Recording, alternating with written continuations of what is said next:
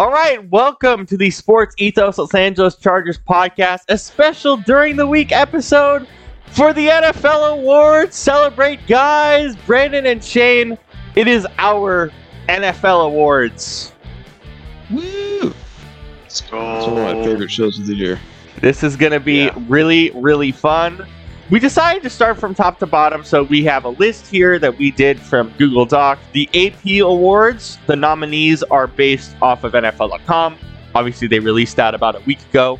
Our rules are you can't pick who isn't a nominee, except Shane has one that isn't a nominee for MVP, but again, he will have to pick from the nominees officially.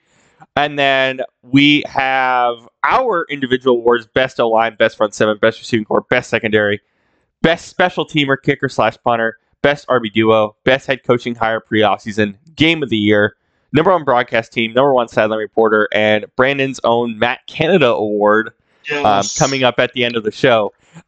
For these awards, we cannot pick. So the two rules are for the AP, we have to pick from the nominees.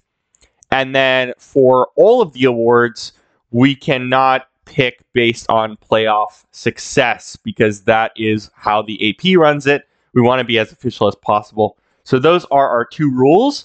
Other than that, if we have a consensus for who wins, they will win our version of the award. If we don't, I'll just kind of let it go because it's our picks at the end of the day. And with that, we begin with the AP Most Valuable Player. Brandon, would you like to go first before we go to Shane? Who is your AP MVP? Yeah, I'll take it. I mean, for me, this was easy. We said it throughout the show, often, almost from the midpoint of the season till now. And for me, it's CMC. So, I mean, what can you say that hasn't been said about Christian McCaffrey? I mean, he's the engine of the Niners offense. The guy, all he does every year, it seems like he's getting better and better. I've never seen a running back that literally can turn a 8-yard loss into like a 5-yard gain. I mean, unless his name was Barry Sanders. But yeah, Christian McCaffrey easily. I mean, he was a rushing yards leader this year. He finally made another first-team All-Pro. He made a second-team All-Pro in not his rookie season, second season, something like that. But this was the first year since 2019 he made his first-team All-Pro. So that's important to note. I mean, the guy, look at his scrimmage yards. He had over 2,000 yards in scrimmage. He hasn't done that since 2019. He has his most touchdowns combined this year. He had 21 combined touchdowns. Without him, the Niners wouldn't even be close to the Super Bowl. So, to me, Christian McCaffrey is the MVP not just by a little bit, by far. Yeah. So, if you look at, I'm also going to read the nominees. It's not that important for AP because everyone knows the nominees: Josh Allen, Lamar Jackson, CMC, Dak Prescott, and Brock Purdy. For me as well, it is Christian McCaffrey. For all the reasons that you said and more. I know Lamar will win this award. For the last couple of years, I don't think I picked a QB in my ballot to win the award. This is another year where I think it's easily CMC. Shane, you have to pick from the nominees, but you have a non-nominee for your vote for MVP. Do you want us to guess who we think it is first? Well, let me just say this. Officially, on paper, I'm going CMC for all the reasons Brandon stated. All right, guy was doing it all this year. CMC wins our combined award. He actually gets the combined award. Unanimous combined award. I know it's going to be Lamar, and I think there's a fair case for him. I just felt like McCaffrey did more. That's me. Our first official combined award on the first award. How about that? All right, show's over. Good night, guys. But the guy who won it in my heart was not a nominee. So what are your guys' guesses? I'm not going to say yes or no. I'm just going to say okay and go to the next guy. I'm going to go with the one guy that I think should have been over Josh Allen. And I think the fact that Tyreek Hill's not a nominee pisses me off. It's so dumb. Really? He would have been number 2 on my ballot if he was a nominee. I can't believe he's not a nominee. I am dumbfounded by the idea he's not a nominee. He was the little engine that could for those Minnesota Vikings. The idea, or not Minnesota Vikings, what the hell? Miami Dolphins. Different weather entirely there. But no, I think it's colors. And colors. Tyreek Hill not being a nominee and just throwing in a bunch of quarterbacks to me is dumbfounding. Yeah. He totally would have been number 2 on my ballot in this category. Brandon, who do you think it is? Oh, God, I mean, I would love to say Tyreek Hill, and that's where my mind kind of is too. But oh my God, I mean, there's a lot of people I could pick from. I know we don't like pick. I mean, yeah, listen, everybody hates the Cowboys, but in my mind, I'm thinking CeeDee Lamb. But okay. But I don't think it's CeeDee. I do think it's Tyreek Hill. But Shane, do us the honor. What do we got? So MVP is a guy who is the most valuable player. The guy who not necessarily was the best player, but who had the greatest impact for his team. And in my mind, there was a guy who had a performance this year that was so unbelievable. Took a team that I thought was going to be the worst in the league to the playoffs. That man is CJ Stroud. I like it. He should have been a nominee too. And I never thought I would give a rookie an MVP nod, but I was looking at everybody and I was like, you know what? This year, I think he's the guy who fits that description best. I really don't think there was another guy in the league who was more valuable to his team than Stroud was. I love it. And by the way, I'm just gonna say this right off the bat. He's the guy I forgot. He should have been a nominee. And I put him over Brock Purdy. He totally should have been a nominee. Brock Purdy. Yeah. I forgot. He totally should have been a nominee. I love it. I love it. And I know why he wasn't nominated, because he's a rookie. I get it, but I'm just saying. And it's, as you guys know, I never even consider rookies, but yeah, I was like trying to find every reason in my head to say no, it's not him. But I was like, God, I can't do it. That's fair. The only reason. That's exactly the only reason. I love it, yeah. And to be fairly honest, Shane, I think my favorite part about your case is, at the very least, your case is why he should have ended up as a nominee. At the bare minimum, I think you're exactly right. Therefore, my offensive rookie of the year would have been Puka Nacua, but that's a whole other conversation. Yeah. So anyways, that's my mystery candidate. But yeah, I totally forgot that he even should have been a nominee. On paper, though, I'm going CMC. Yeah. For the AP. Congratulations to CMC. Really quickly, we acknowledge him more. Really quickly, if you were to give me your ballot, where does Lamar Jackson land with these nominees, and why is Lamar Jackson not your MVP? Ooh, I put him about 4th, maybe 5th. I put him at 2, I think, still. But out of these guys, yeah, out of these guys on this list. Out of the 5 nominees, yes, 2. Yeah, I think. I believe it or not, and this is gonna sound like blasphemy coming from me. I put him at 3. Over who? Because this is what's gonna sound like blasphemy. I put Dak Prescott over him. I don't think Dak was MVP worthy that much for most of the year. Because Dak, I mean, he finally made an All-Pro team this year. I mean, his numbers are just better than Lamar's. And I just think, I mean, listen, CeeDee Lamb is the guy on that team. Like, if without him, the Cowboys really don't succeed. But Dak really went off this year. I mean, a lot of games, some games he stat bad. But remember, he was also injured last year, too. He was injured last year, comes this year. He's got, this is his, fully healthy season. I mean, he had 36 TDs, which actually led the league. His 36 passing TDs led the league. So, and this is the first season in 3 years that he threw, we don't count 2020 because he was hurt. Plus it was COVID year. But this was his first season, if you don't count 2020, his first season in 4+ years where he threw less than 10 interceptions. He had 9 picks this year. So his passer rating was also the highest of his career. And he didn't turn the ball over really a lot. And we always knock on him for that. So you know what? I give it to him over Lamar.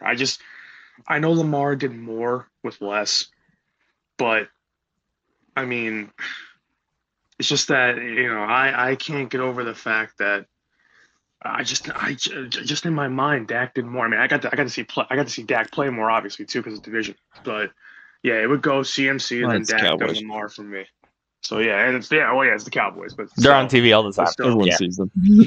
I mean, but also remember, second place gets nothing, so it doesn't even matter where they finish. But it would be 1, 2, 3 that way. CMC and then Dak and Lamar.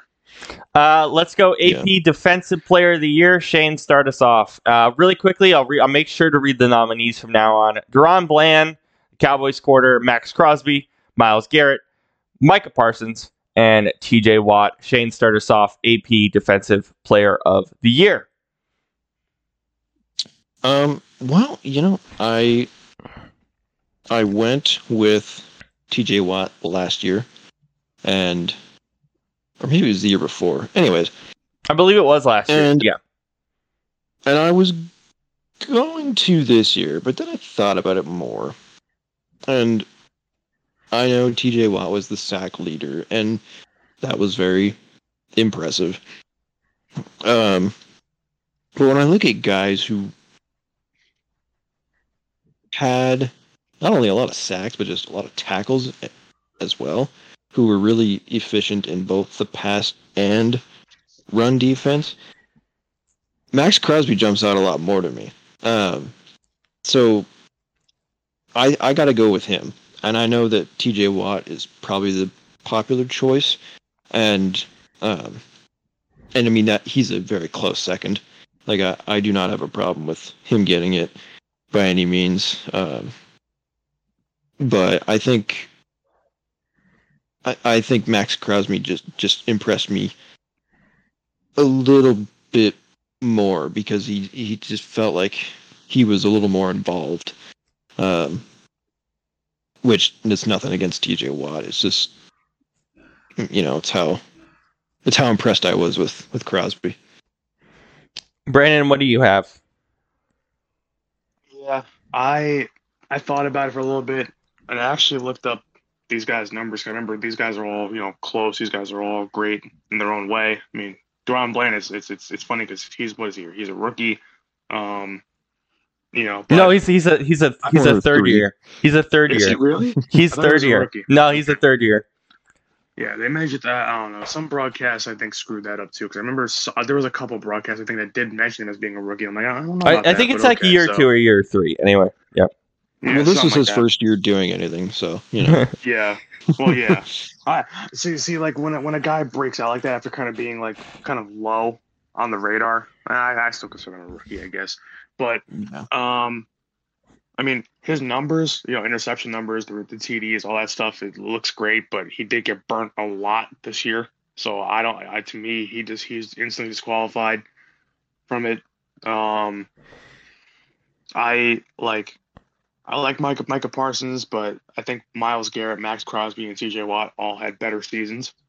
So for me, it's TJ Watt. The guy just does everything. I've never, we thought JJ in his prime was a beast, and he was. His brother's even better. TJ Watt is insane. Yeah. TJ Watt is on a whole nother planet that I don't know how many. Like the only man that can touch what TJ Watt has done already in his career is maybe 3 guys: Bruce Smith, Reggie White, Michael Strahan. And LT, because LT's he's not a defensive lineman, but in terms of defensive, just wrecking games, that's him. But those 4 guys are probably the only guys that to me can touch TJ Watt. But TJ Watt can touch them, I should say. But TJ Watt, just all his numbers. I mean, what do you have? He had 8 pass deflections, I think, this year. He had a lot of them. He had 1 fumble recovery for a TD. He had 3 fumble recoveries in general. He had 4 forced fumbles on top of having, I think he actually led the league too in like tackles or quarterback hits. He led the league in quarterback hits. He had like 36 of them. Of course, in the sacks too, 19 sacks is ridiculous. Like, but it's like for TJ Watt, that's another day at the office. That's how ridiculously insane he is. So TJ Watt is definitely, to me, the guy that fits the bill for Defensive Player of the Year. You guys are going to hate me. Hate me. DaRon Bland is my Defensive Player of the Year. Oh, no. And you guys are crazy that he's not. How is he not? He came out of nowhere. He came out of nowhere. He's my last choice of these 5. He came out of my last choice too. He came out of nowhere, and his coverage wasn't amazing, but bro, at the midway point of the season, he scored more touchdowns than half the fucking league. Quarter of the fucking league. It was nuts. The guy came out of nowhere and scored more than half the league. Yeah, the offenses weren't that great this year, but what the hell? I don't know. Like, I get it. The Cowboys corners are pick machines. But like all these other guys, they're going to get awards in years to come. They're all studs. They're all amazing defensive linemen.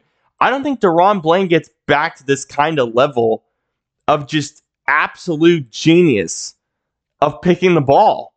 Nobody gets to that level again. I have to give him the award. I was so impressed by how the guy just got balls. You talk about a true ball hawk. He's number 1. The guys don't get to the end zone that easy on pick sixes. It's insane to me. It's definitely DaRon Bland. Fair. It's insane. It's absolutely insane. Yeah. I guess, like, to me, it's just with him, it's like voting MVP for a quarterback who has 40 touchdowns but 20 interceptions. Mm-hmm. I guess, yeah. It's like, yeah, he's got a lot of the, he's got a lot of pop, but at the same time, he messes up a lot. And it's okay, well. Yeah, I mean, that's all Cowboys corners too. That's all Cowboys corners too. I get it, but the fact that this guy took stuff back. Like, Diggs, what was it last year when he had those pick thing? I think I picked him last year too. But, like, the thing is, it's hard to take this shit back. And he did it, like, more times than anybody in league history, I think. It's nuts. It's nuts to me, and that for me is why he gets the award. But I understand where you guys are coming from. I just think the fact that he did what he did this year, scoring points for his team, being an X factor on defense like that, I mean, unbelievable stuff. But I think it is fair to go with the other nominees over Bland. And honestly, I think Bland will be last on a lot of the rest of the Associated Press as well, to be fair. AP Offensive Player of the Year. All right, so second award, and we're back to not having the same opinion on anything. AP Offensive Player of the Year: Tyreek Hill, Lamar Jackson, CeeDee Lamb, Christian McCaffrey, and Dak Prescott. Brandon, you go first.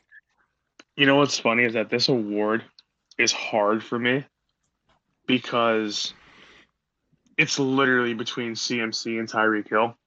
And we've said that for the majority of the season. And I'm so torn because I don't want to double down on CMC. But, like, how can you not? Given what he's done? I mean, I I want to pick Tyreek Hill so bad, and I would love to be just different. do it. Share the love. Like, yeah, and you know what? I think I have to, just because, listen, CMC is not going to win MVP in real life. He'll probably win this award. He'll definitely win this award. I don't think there's a question. So I think just to be different, because to me, I know he'll probably win it. And to me, I know his numbers are so great and what he is to that team. But Tyreek Hill to me is my pick for our show, just because. I mean, Tyreek Hill literally is the ultimate X factor weapon wide receiver. The guy does everything. And early in his career, he used to be, great at being a kick returner. But now that they started, now that he's been used as an actual wide receiver, the guy is a top 3 wide receiver in football. And this year he led the league in receiving yards, receiving TDs. I mean, there's nothing that he doesn't do. It's just ridiculous how good he is. I mean, this was his 5th first team All-Pro. It's hard not to pick him. He's everything he does, how quick he is. He's a game breaker. I mean, so is CMC, and CMC will win this award in real life. But Tyreek Hill is a game breaker that is absolutely just phenomenal in every way, shape, or form. I don't know how. There's not many adjectives left in my head to describe how great Tyreek Hill is. So he's my pick for this award. I also am going to take him for this award. Again, I said my piece during the MVP. The fact he wasn't an MVP pisses me off. I never double down on this award either. I just don't like to do it. I think if you're going to give a guy MVP, give him MVP. It's a more important award anyway. So that's what I'm doing. I'm taking Tyreek Hill with ease. What I was thinking. You're right. I'm taking Tyreek Hill with ease. Shane? Me too. We're back to agreeing. Yes. Oh my God, we're here. Tyreek Hill wins our combined Offensive Player of the Year. Congrats to Tyreek Hill. AP Offensive Rookie of the Year. Really quick before we get to this, is this the best nominees list we've ever seen for this award? Is this the most? And by the way, not only that, there's a couple post first round picks in this award with Puka and Sam. Yeah, this is one of the most impressive Offensive Rookie of the Year bunches we've ever had. Shane, CJ Stroud for you pretty clearly, right? Yeah. I mean, yeah. If no, actually, Oh Lord. Yeah, like I said, it'd be Puka if I could vote for CJ Stroud for MVP. But since I can't do that, yeah, I'll be CJ Stroud for sure. But I mean, like you said, this is a really good list. Like, these guys are all top-notch players. The only guy that I think shouldn't be on this list is Bijan Robinson, and the only reason he shouldn't be on this, list is no fault to its own. It's Arthur Smith. Mm-hmm. Right. It's actually no fault of his own, because he's gonna have an amazing career. For me, it's easily CJ Stroud. I loved Puka. I really want to take Puka for this award, because as CJ Stroud, just what he did was beyond anything you would ever expect for a rookie quarterback. But like, what Puka did this year deserves a ton of love. I mean, the guy came out of nowhere in the 5th round. Nobody knew who he was, and he was top 10, top 15 receiver. Dude, in the next 5 years is going to be a top 3 NFL wide receiver. I swear to God. As long as he's healthy. As long as he's healthy. It's going to be fucking crazy. So, much love to Puka. It's CJ easily, though, because what he did was just off the charts. Brandon. And here we go back to disagreeing. I take Puka for the award. You take Puka for the award? Wow. Okay. Puka. I don't mind it at all. I really don't. And you know why? Because even though CJ I was gonna clap. By the way, I was gonna clap. I thought you were gonna take CJ. I was starting to clap. Damn it. No. Yeah. No. I'm taking. Because listen. I am in that same thought process where I'm like I'm not like. Kind of just like CJ should be probably in the MVP conversation, and I would rather put him there.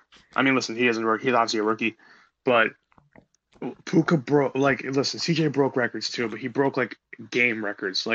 But Puka broke actual season records. For rookies. He broke the receiving record for rookies, and he broke the receiving yards record for rookies. Without him, like we can say, without the Texans or without CJ Stroud, the Texans don't make the playoffs, which is true.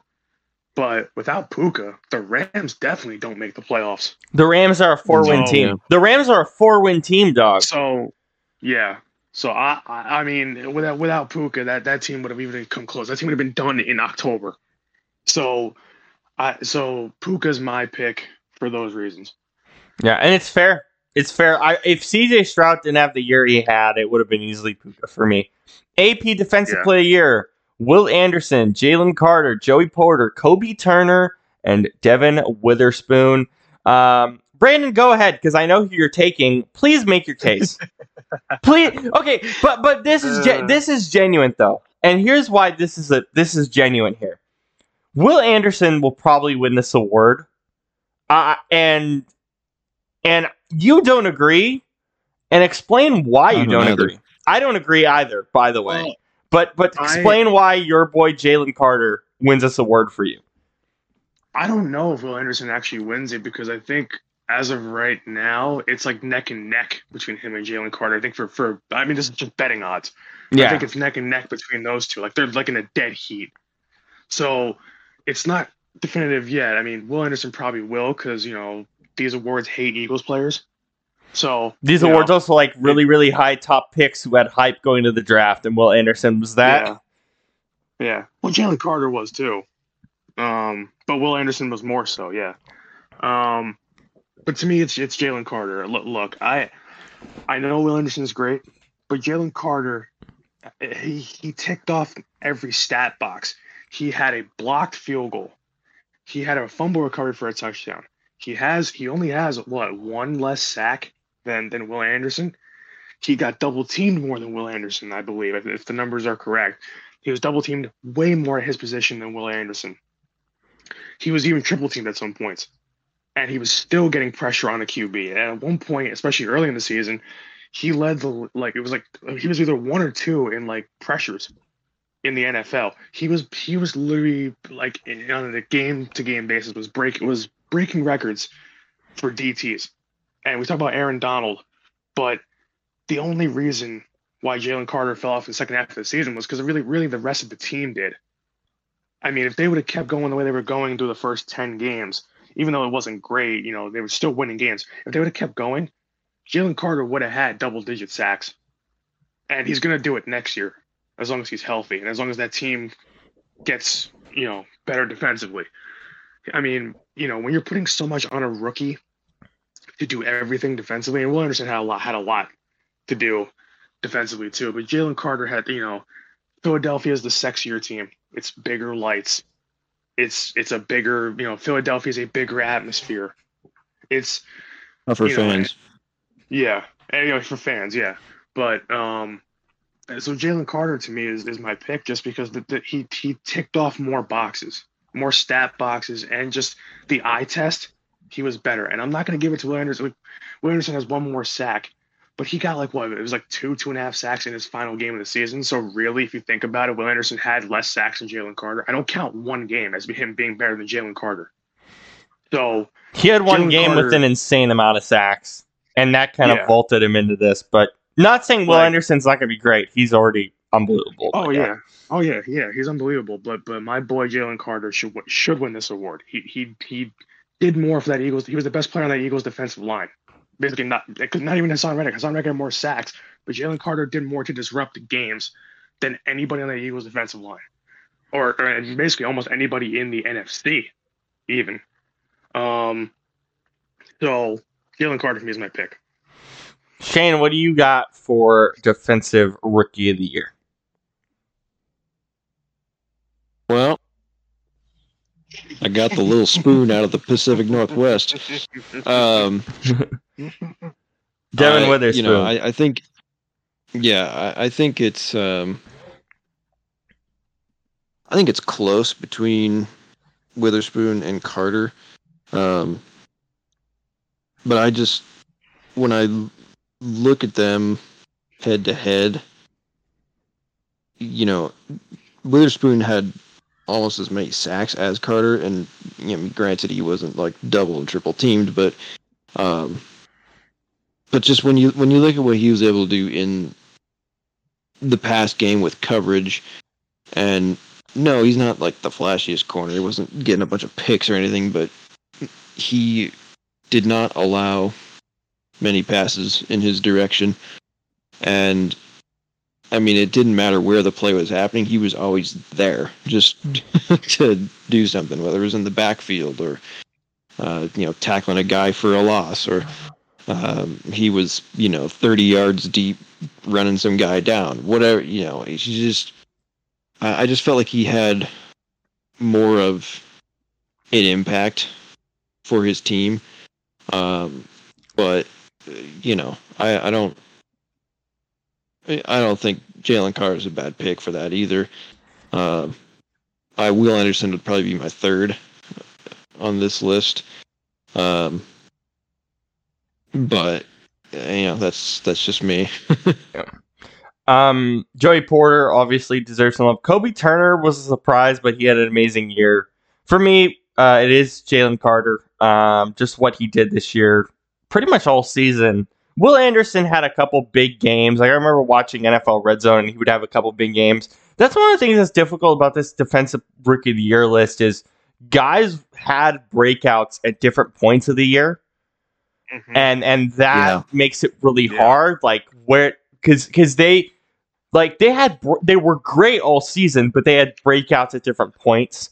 So you could really make a case for anybody just because of that breakout. So I think it is really hard. But for me, it is Jalen Carter. I think no matter who wins this award, I'm going to be pretty happy just because I think all these guys are going to have great careers. AP Comeback Player of the Year. We all know who's going to win it. I have a question. Do any of you have Damar Hamlin actually winning this award on your ballot? I don't. I mean, I know he's going to win it, but no, I don't have him. Brandon, do you? No. Not even close. I'm gonna name this for the history of our show, the AP Damar Hamlin Comeback Player of the Year. Yeah, he deserves the namesake of the award. We're going to give him the namesake for the history of this show. For years to come, he will have the namesake for this award. Just because what that guy did to come back, just one of the most unbelievable stories in the history of this league. But again, we talked about it for most of the year. He only played 5 to 10 snaps. So that makes it really hard. But I'll since we don't have him on our ballot or high enough on our ballot, I will name it the AP Damar Hamlin Comeback Player of the Year. I'll go first, I guess, for this one. Joe Flacco, quarterback, Cleveland Browns. Really quick, Flacco, Hamlin, Baker Mayfield, Stafford, and Tua. For me, it's Joe Flacco. And I honestly don't even think it's that. Like, Baker's pretty close. Like, I had Baker in there for a while, and I said I think pretty close to the end of the year that I had Baker winning the award. But the more I think about it, man, Joe Flacco led this team from his couch. Dude sat on his couch for 12 weeks and took this team to the playoffs. Yeah, look, the defense was good, but Joe Flacco played out of his mind. And if you're telling me that this guy's not a Hall of Famer, you're crazy. Like, honestly, this season for Joe Flacco made it very easy for me to put him on my Hall of Fame ballot. Probably not first ballot. I think first ballot's a little much. But I think this year honestly cemented it for me that guy's a Hall of Famer. Because I was like, what is his end of career going to look like? Is he just going to be a Jets backup his whole time? Like, that's going to hurt his case. He won a Hall of Fame case for me this year, which is honestly unbelievable. But I know he's not the best quarterback. I know he's not elite. But for me, he has a Hall of Fame case. And for me, it's not first ballot, but I think the dude makes the Hall of Fame. I think this year kind of cemented it for me, on top of the fact that he was just on his couch for 12 weeks. So for me, it is Joe Flacco. Shane, go ahead.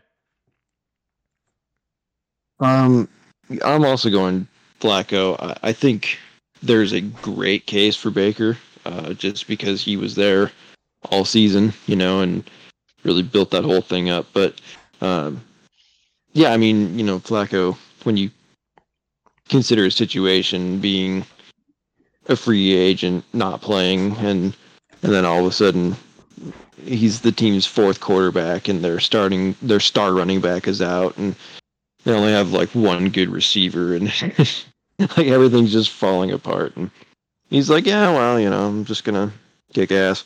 I mean, that's pretty cool. Even though it was only, 6 games or whatever it was. I do have to disagree with you about the Hall of Fame part. I don't think that dude belongs anywhere near the Hall of Fame. I don't even think he's allowed to fly in the airplane over it. But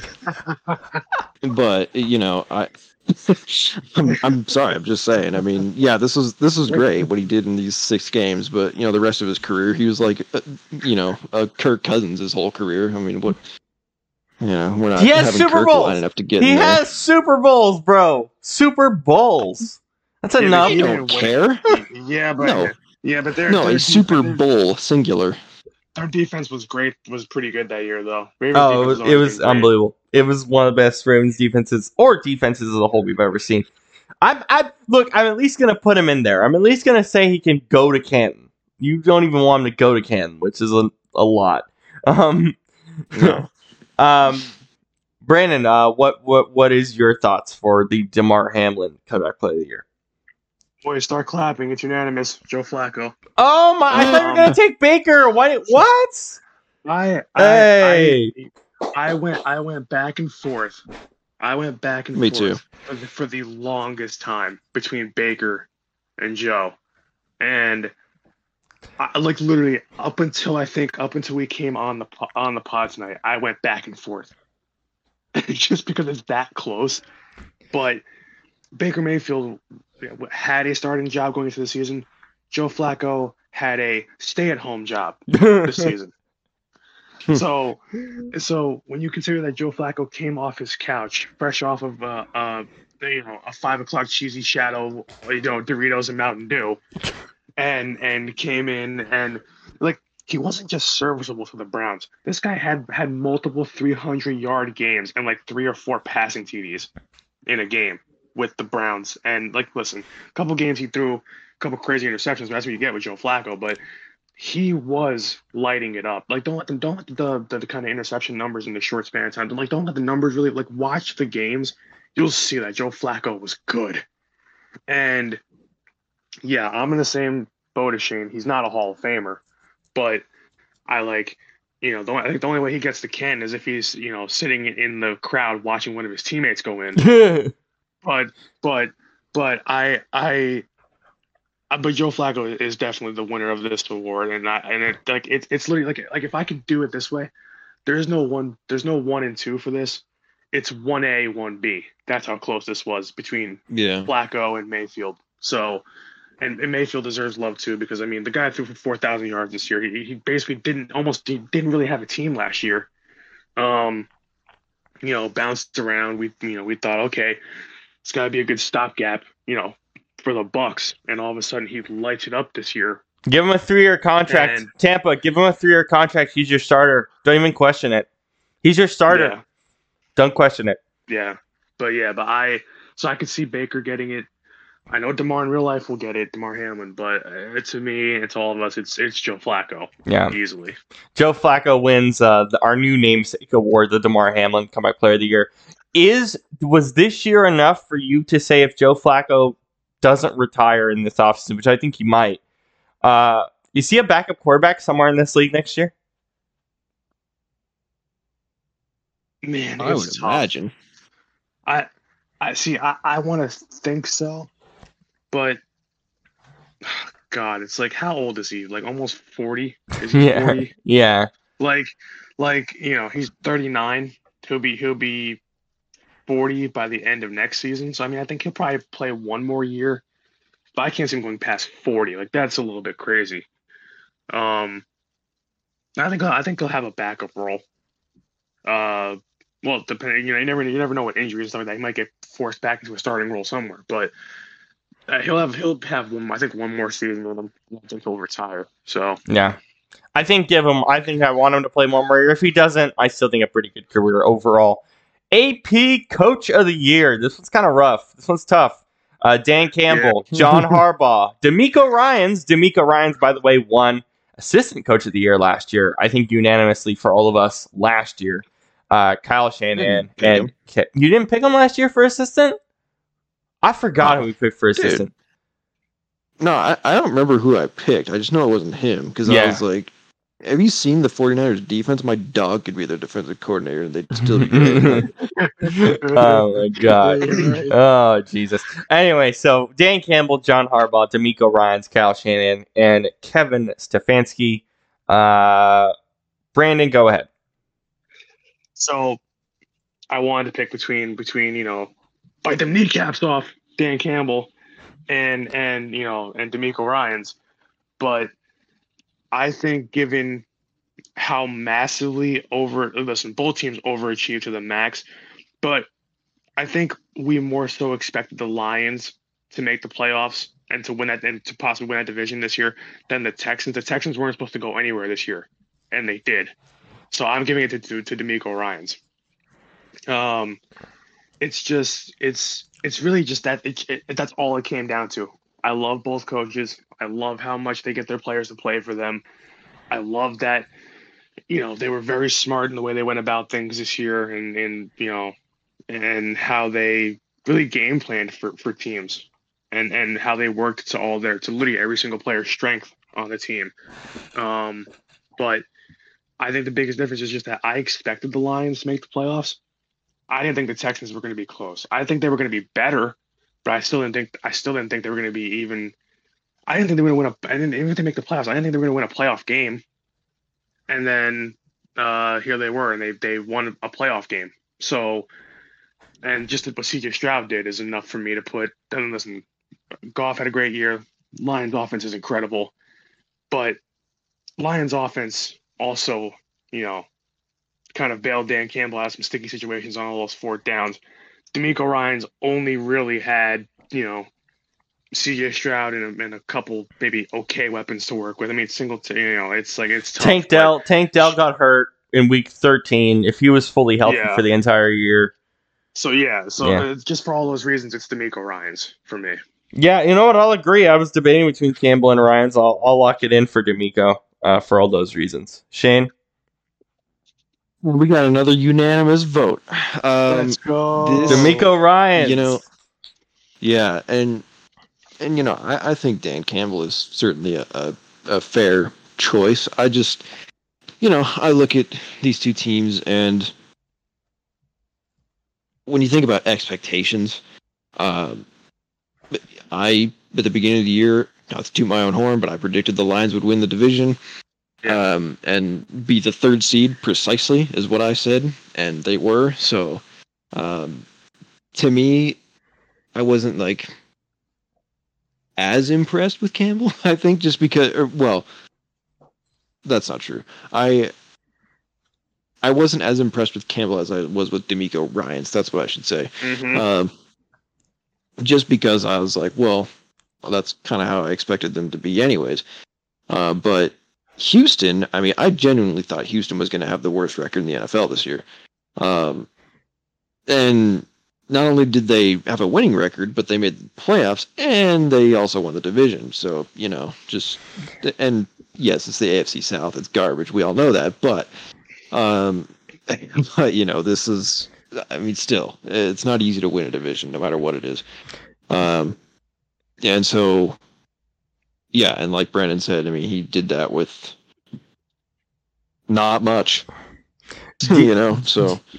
Speaking of that, do you guys know where the Texans' first-round pick is located? It's not with the Texans. What team has it? Do you guys remember? Is it the Cardinals? The Cardinals have it. Yeah, that's right. So we thought the Cardinals would have number 1 and number 2.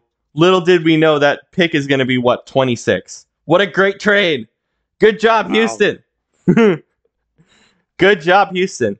AP assistant coach of the year. We have Ben Johnson, the Lions OC, Mike McDonald, the Ravens defensive coordinator, Todd Monken, the Ravens offensive coordinator, Jim Schwartz, the Browns defensive coordinator, and Bobby Slowick, the Texans offensive coordinator. I'm going to go Ben Johnson. I think Bobby Slowick became actually one of my favorite coaches in the entire league. He's just, the way he calls plays is awesome. He has the same energy as D'Amico for the offense. But for me, it's Ben Johnson. I mean, the guy had a lot of leeway for a lot of teams for a coaching job this year. Didn't end up getting one. He'll get one in 2025. He was rising up the ranks very quickly. This is the first year I kind of knew a lot more about him. But what he did with Jared Goff, number one. Jared Goff was in my MVP conversation early on in the year. He obviously fell out after a couple bad games in the middle of the year, but doing that with Jared Goff, and for me to actually say, oh my God, I actually want to re-sign Jared Goff. Never thought I'd say that if I'm Detroit, but what he did with Jared, look, CJ's he's special, and Slowick is a huge part of what they did offensively. But for me, it is Ben Johnson. You can make a case for all these guys, really. Brandon, what do you think for assistant coach of the year? Yeah, I'm with you, Rob. It's Ben Johnson. Just what the Lions did with, I mean, listen, just that offense is incredible. I mean, Amon-Ra St. Brown, Sam Laporta, Jared Goff, running back duo with Gibbs and Montgomery, Jameson Williams. I mean, he made plays here and there. Have many weapons like that, to have a good offensive line, but to know how to use them. Brian Johnson didn't in Philadelphia. But for Ben Johnson to be able to utilize them the way he did, to like their game plan every week just was, to me, from what I watched, it was great. Getting these guys open in space, and listen, Jared Goff is not a mobile quarterback; he's a statue back there. So to give him, quick reads, but also but effective ones, to utilize the run game the way they did.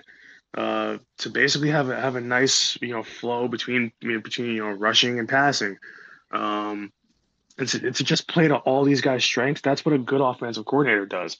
And I mean, listen, the Ravens' defense was great this year, so Mike McDonald does deserve his love.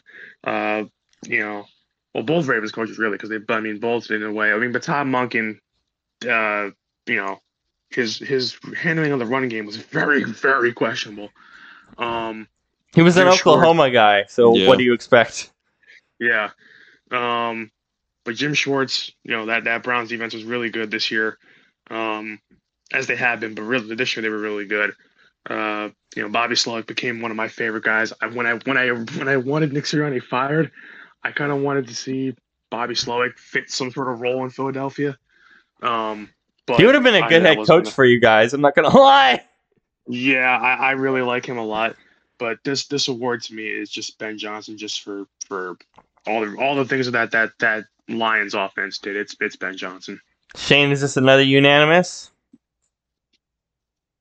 It is not. Oh, okay. Listen, I gotta go with the guy who coordinated the best defense in the NFL despite having massive injuries to multiple key starters, especially in the secondary, yet they still were able to have the number one defense in the NFL in Jim Schwartz. I think Ben Johnson is certainly a good pick. I mean, it's my second for sure.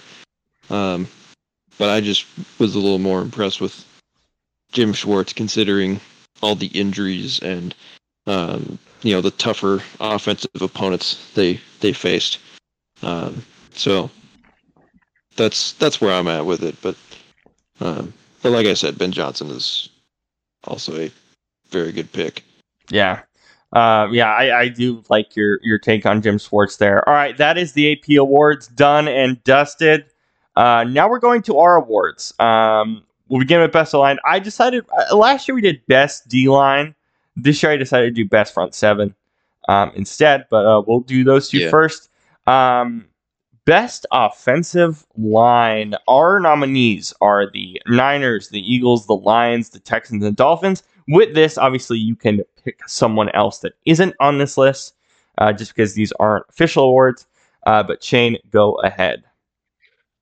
Lions, easy. Next. Yeah, I'm kidding. I mean, I have to agree. I think you can make a case. I think you can make a solid case for a few different groups, but for me, it's the Lions. I think they're just the most well-rounded. Between all 5 guys. Brandon, what do you think? I'm going Lions as well. Yeah, as much as I want to pick my birds, it's the Lions. So that was quick and easy. That's unanimous. That was quick and easy. Also, keep in mind this is actually one of the younger offensive lines in the NFL. That's fucking scary. That's scary. We voted them for best of line, and they're pretty damn young. Best front 7: Niners, Cowboys, Browns, Ravens, Steelers. Brandon, what's your pick?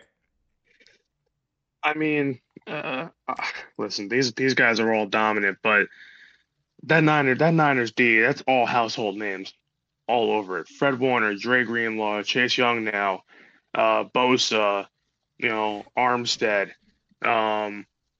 It's like, it's ridiculous. And there's guys that I forgot. It was Ron Hargrave. I mean, those guys are just that front 7.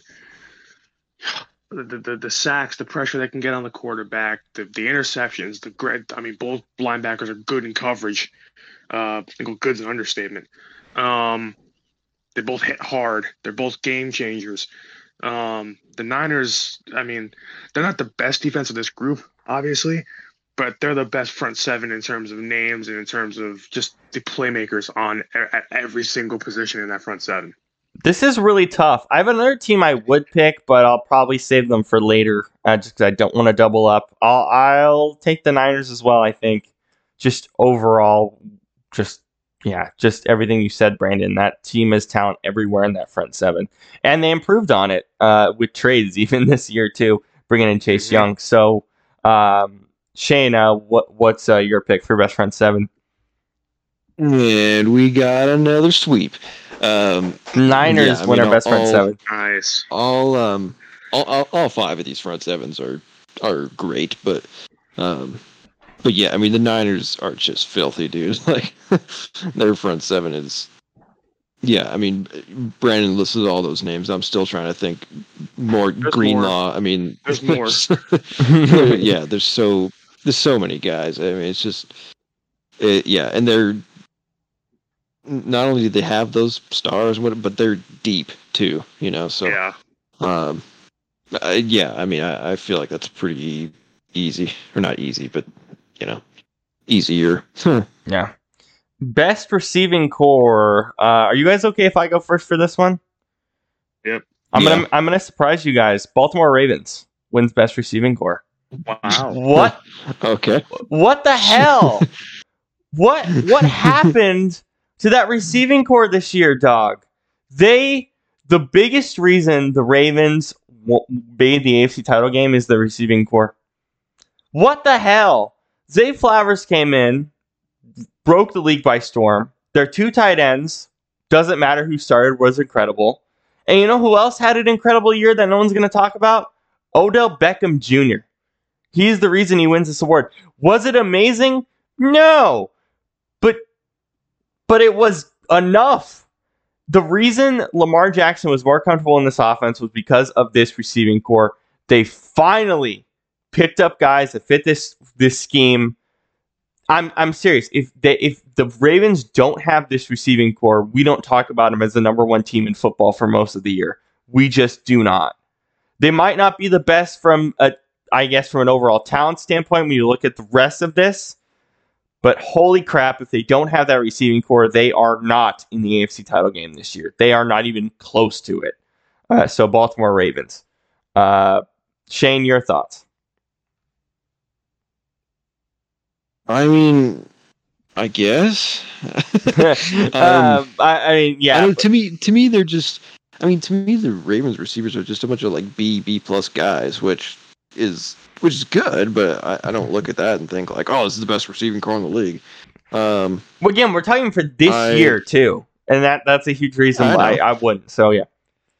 I will say my second best receiving core is not one of the nominees. It'd be the Miami Dolphins.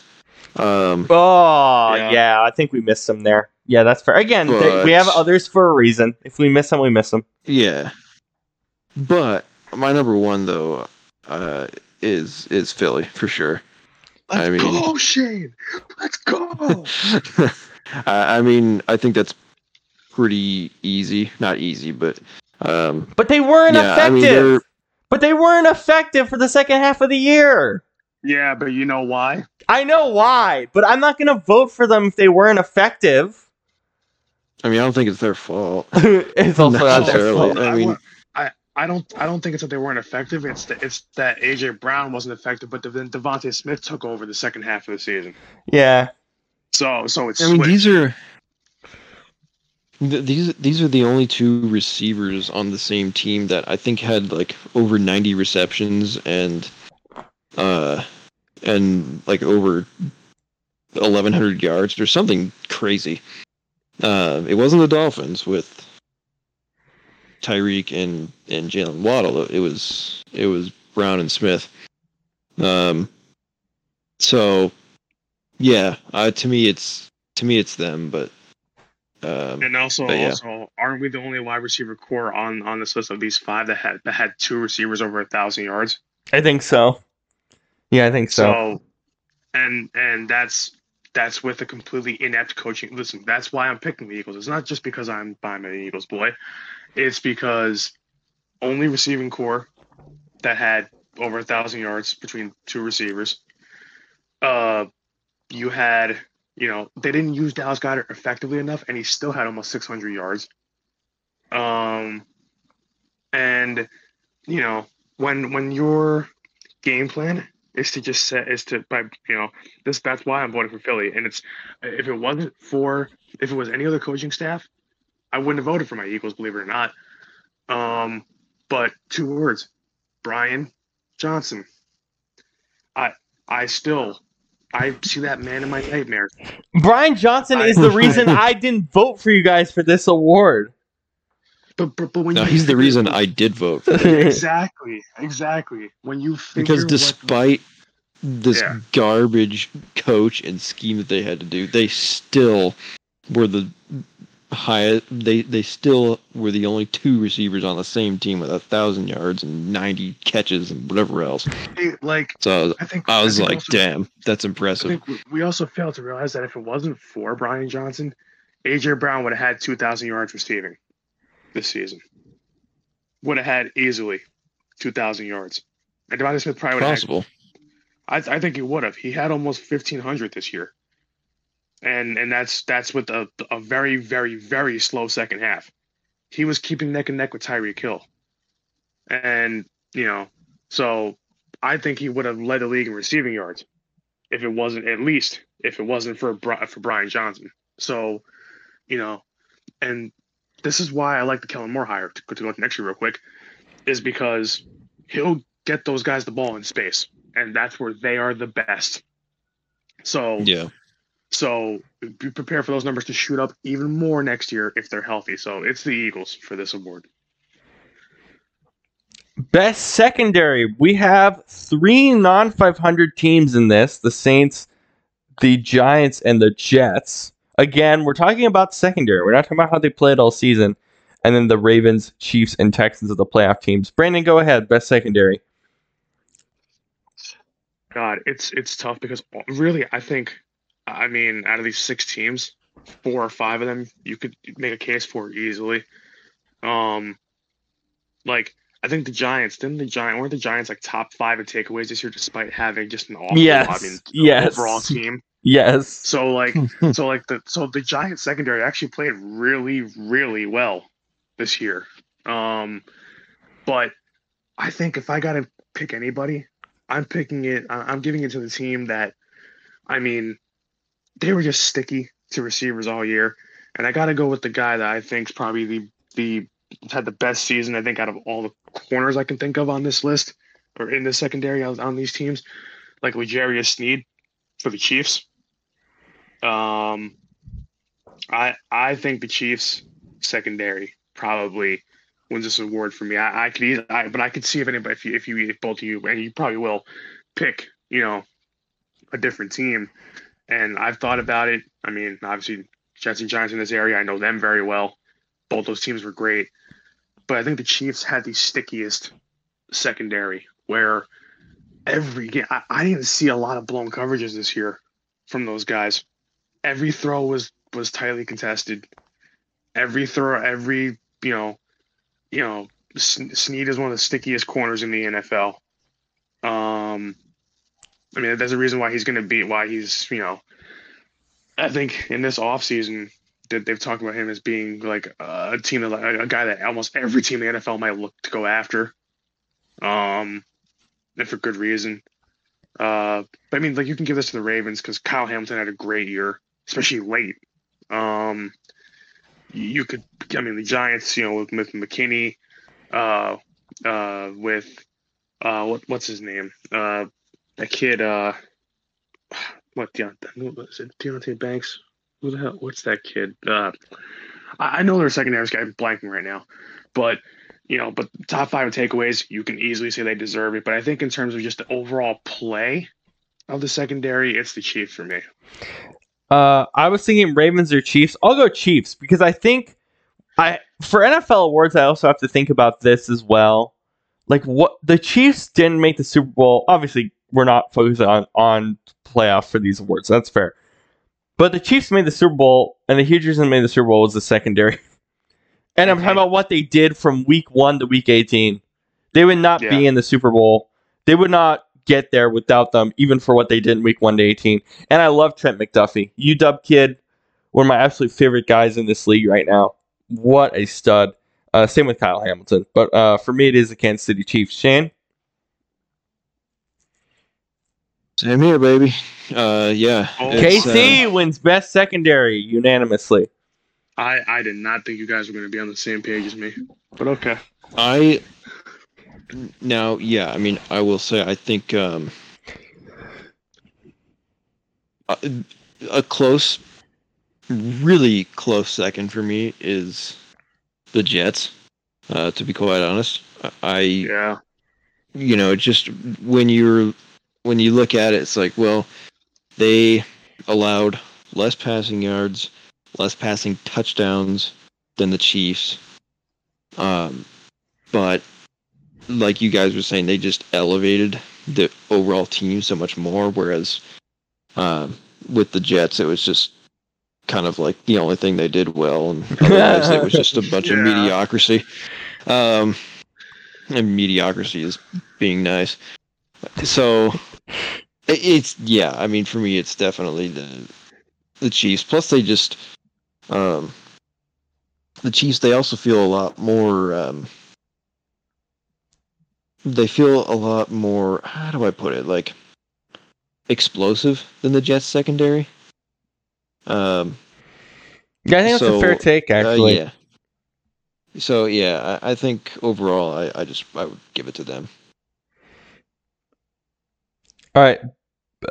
Next up is best special teamer. Do you guys think we did a good job of, like, before we get to best running back duo as well? Do you guys think we did a good job in terms of making sure we cover the entire NFL with all these awards? I think so. I think we did. Because I think this is probably the best in terms of trying to get everyone in here. Best special teamer, kicker, or punter. We didn't do gunners. I would have done best gunner, but I just don't know that many pure gunners in this league to make an award for it. Maybe something we'll consider in the future. Best special teamer, Brandon Aubrey, Justin Tucker, Jake Elliott, Younghoe Koo, Harrison Butkerk, and the lone punter on this list, we had to make one punter, Thomas Morstead of the New York Jets. Shane, best special teamer, kicker / punter. Well, Brandon, I'm giving you some Eagles love again. Give me Jake Elliott. Wow. Okay. I mean, listen, I'm just saying, Eagles, they did win 11 games before their tumultuous ending. And a lot of those wins were because of him. I'm just saying, normally I don't give all the glory to the kickers and vice versa if they miss some field goal to lose it. I'm not like gonna harp on them, but I mean, this dude would be out there scoring 4 or 5 field goals a game. I mean, that's 2 touchdowns, like and so and from any distance in any weather.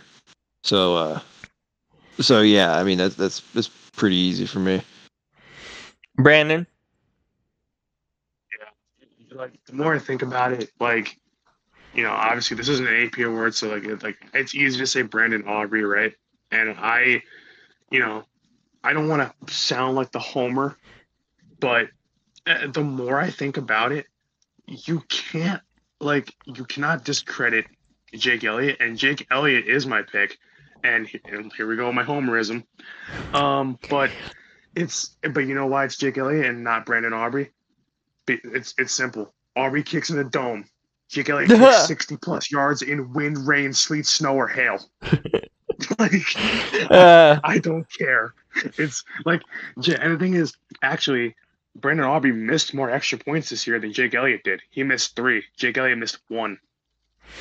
So, so just by that too, and they both I believe missed 2 kicks. So the kicks were even. Obviously Aubrey kicked a little bit more, but Jake Elliott's kicks were a lot more clutch. Jake Elliott literally was the Eagles MVP for about 2 months because that's all he did was drill big kicks, and that's all he does. It's they don't call him Jake the Make or Jake the Snake and all that. All those names for nothing. Big game Jake. So I love Jake Elliott. So Jake Elliott's my boy. So I'm taking him for best special teamer. Even though I can understand that it's Brandon Aubrey, but when you think about weather and bigger moments, nobody in the NFL, I think, is better than Jake Elliott. I think a lot of these guys really deserve a lot of love. Everybody. By the way, the fact that Thomas Morstead's the only punter says a lot, because Morstead's so fucking good this year. Morstead's so freaking good. It's Brandon Aubrey. You know what? I'm just going to say this right now. I was trying to think about this because he's a rookie, right? I put him in Offensive Rookie of the Year over Bijan Robinson. The idea that this guy doesn't have an Offensive Rookie of the Year, not even as a kicker, I think is disgusting. We all know the kid's story. I'm not going to repeat it. Part of it is the story, but I'm sorry. This is the National Football League. This dude came off the street and did what he did. It's fucking insane. And the Cowboys were always searching for kickers. They got their kicker for the next, 10 years? What the hell? Yeah. Like, out of just nowhere, basically. Unbelievable. Unbelievable. I get what you guys are saying for Jake Elliott, but for Brandon Aubrey to basically come off the street and do what he did, just what the hell? Yeah. Unfucking believable. Unbelievable. All these kickers deserve a lot of love. Best running back duo. Here we go. Best running back duo. We have Jahmyr Gibbs, Dale Montgomery, Detroit Lions. DeAndre Swift, Kenneth Gainwell, Philadelphia Eagles. Kenneth Walker III and Zach Charbonnet, Seattle Seahawks. Raheem Mostert, Devon Achane, Miami Dolphins. Aaron Jones and A.J. Dillon, Green Bay Packers. Brandon, who's your pick for best running back duo? And for me, it is going to be giving some more Dolphins love. It's it's the boys in the backfield in Miami. It's Achane and Mostert. I mean, you look at it, both. I mean, look at what Devon Achane did. Only started 4. I mean, he played in 11 games, but only started 4 of them. 800 yards rushing, which is an astonishing 7.8 yards a carry that he had this year. 8 TDs. He had 3 receiving TDs as well on top of it. He had 11 TDs total this year in basically 4 games started in 11 games. So TD a game. So you combine that, and then Mostert, I believe, led the league in rushing touchdowns. He had 18 of them. Yeah, he did. And on top of having 1,000 yards, listen, I could give this one to Gibbs and Montgomery too because of what they did for Detroit, and I wouldn't be mad if you guys picked them because they absolutely deserve it too. But I just think with how important, we talk about Tyreek Hill and Jalen Waddle, but if it wasn't for the running back duo that they have, it would have been tough for the Dolphins to hang around as long as they did to make the playoffs and to hang around as long as they did, with the Bills, or them and the Bills, fighting it out in the division. But, I just think that running back duo was insane. And I mean, I have to give it to them because I've given the Lions plenty of love, I think, so far. So I want to go back to the Dolphins and give them some love. So to me, it's those two in Miami, just because they were incredible. Their yards per carry were great. Between the both of them, they had if you have 18 rushing touchdowns, you have 8 rushing touchdowns. You have 11 in total for Achane. You have 18. I don't know how many did Mostert get any receiving TDs? He got a few, yeah, I think. So when you combine it, like, even if you take away what other receiver, like, I don't know how many receiving TDs he has. That's 29. So basically 30 TDs between them before you count if Mostert had any receiving TDs. And I'll do that real quick right now. Mostert had 3 receiving TDs of his own. So they had 32 combined touchdowns between them. That's ridiculous. So, I don't see how you can't give it to them, just because they also had the biggest impact in the end zone. They finished drives mostly for Miami. So for me, it's those guys. The reason why I decided to create this award, because this was my kind of thinking, was a lot of the running backs, there's not like a lot of pure number ones. There's a lot of duos. There's a lot of trios. So I wanted to give those guys some love and say this is the era of the position, and we should give multiple guys some love with this award. Shane, best RB duo for you. I'm going Miami as well. I think Gibbs and Montgomery is a good second for sure, but I ultimately comes down to everything Brandon said, but one thing I will add on to that is they played behind a much worse offensive line than Gibbs and Montgomery. But not to take anything away from those guys, but it's just that's just the truth. And so not that Miami's offensive line is bad, but it's not like amazing. So I think that's, for me at least, that's kind of, that is another thing that really just cemented it for me. The reason I'm taking the Lions duo is not even just what they did on the field. It's the Lions. This is more of a Lions front office award, because what the hell? They got rid of both of their running backs for essentially nothing. I think they trade up to get Gibbs, and I was like, oh, okay, you have Swift, are you just going to trade him? Montgomery didn't seem like a good fit. I was like, what are you doing? What is happening? Like, what? You had great running backs already. You were fine. You didn't need to do anything there. It felt like a downgrade. It was a massive upgrade? Are you kidding me? What? For me, best running back duo, much love to both Gibbs and Montgomery, but the bigger thing for me with this award is that front office. Bringing those two together. Are you kidding me? The fact that this worked as well as it did, for me, is insane. I respect you guys picking Mostert and Achane. Mostert made his first Pro Bowl, well-deserved. Achane's going to have a great career. But just because of the audacity for the Lions to make this move and bet on themselves to make this move with their running backs, unbelievable. Montgomery and Gibbs win this award. And you know what I love about it too is that it worked out for both sides. The Eagles get a 1,000-yard rusher, and Lions got what they got out of it. So the Saints got pretty well as well with that as well. With which I'm forgetting the name. Our anime Williams. man Williams, our anime man Jamal Williams. Yeah, he was pretty good at points for the New Orleans Saints this year. Best head coaching hire pre-2024 offseason. Of course, I will say that you can consider Antonio Pierce's season this year as well. You are welcome to. That might make it a little easier. That might not. But again, this is pre the offseason, so we'll go back to our picks once we end next year and do this again to see if we were right. Shane, best head coaching hire pre-2024 offseason: Mike Macdonald, Seattle Seahawks; Jim Harbaugh, LA Chargers; Raheem Mostert, Atlanta Falcons; Dave Candanos, who worked with Seattle for a while for the Carolina Panthers; Gerard Mayo, New England Patriots; Brian Callahan, Tennessee Titans; Dan Quinn, Washington Commanders; and the aforementioned Antonio Pierce for the Raiders. What's your pick for best head coaching hire in the offseason? Before we start the offseason, what's your pick? I mean, it's got to be Harbaugh, right? There's, I mean, there certainly were some good hires here. In my opinion, a lot of really dumb ones. I mean,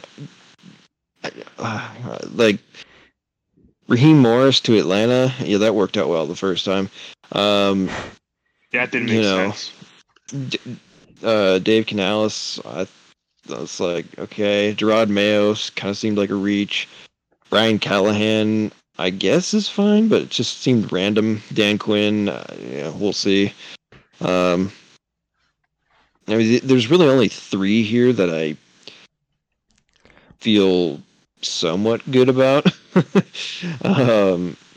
That'd be Antonio Pierce, because, I mean, we saw what he did last year. The locker room seems to really believe in him. Harbaugh Mike and Macdonald is definitely... Yeah. Yeah, and Macdonald is definitely, it's a risk because obviously he's a first-time head coach, and he's a defensive guy, right? That adds to it. Yeah, I mean, yeah, but Harbaugh, I mean, we've seen him have championship caliber teams everywhere he's gone. So I mean, why isn't he going to do it again? And the thing for why I take Harbaugh, and this is why we didn't really talk about it, was because we kind of knew it was going to happen. Number one, and number two, he's got this is his best roster he's ever had. Yeah, I think of his career. This team not even making a run during the season for at least an AFC title, even with what the Chiefs are doing, what the Bengals are going to do next year. We know they're going to get back to fully healthy, and hopefully Bills. They're going to be in that fucking mix next year, and they're going to be high on that mix. Harbaugh even said he was starstruck by Justin Herbert. What the hell? I mean, dude, he's going to be starstruck. He's going to be starstruck all over the place then. I think he's just giddy to work with these guys. I really do. I think he's chomping at the bit because he knows this roster is ready to go. It's easily Harbaugh. And Brandon, I think it is for you as well. Yeah, it's easily Jim Harbaugh. It's unanimous. Harbaugh is obviously the most experienced coach here, I think. Yes. And just the fact that he's won everywhere he's been. He knows how to just get the most out of his rosters. And I mean, listen, if Justin Herbert, we know how talented he is, and that's with Brandon Staley being an idiot.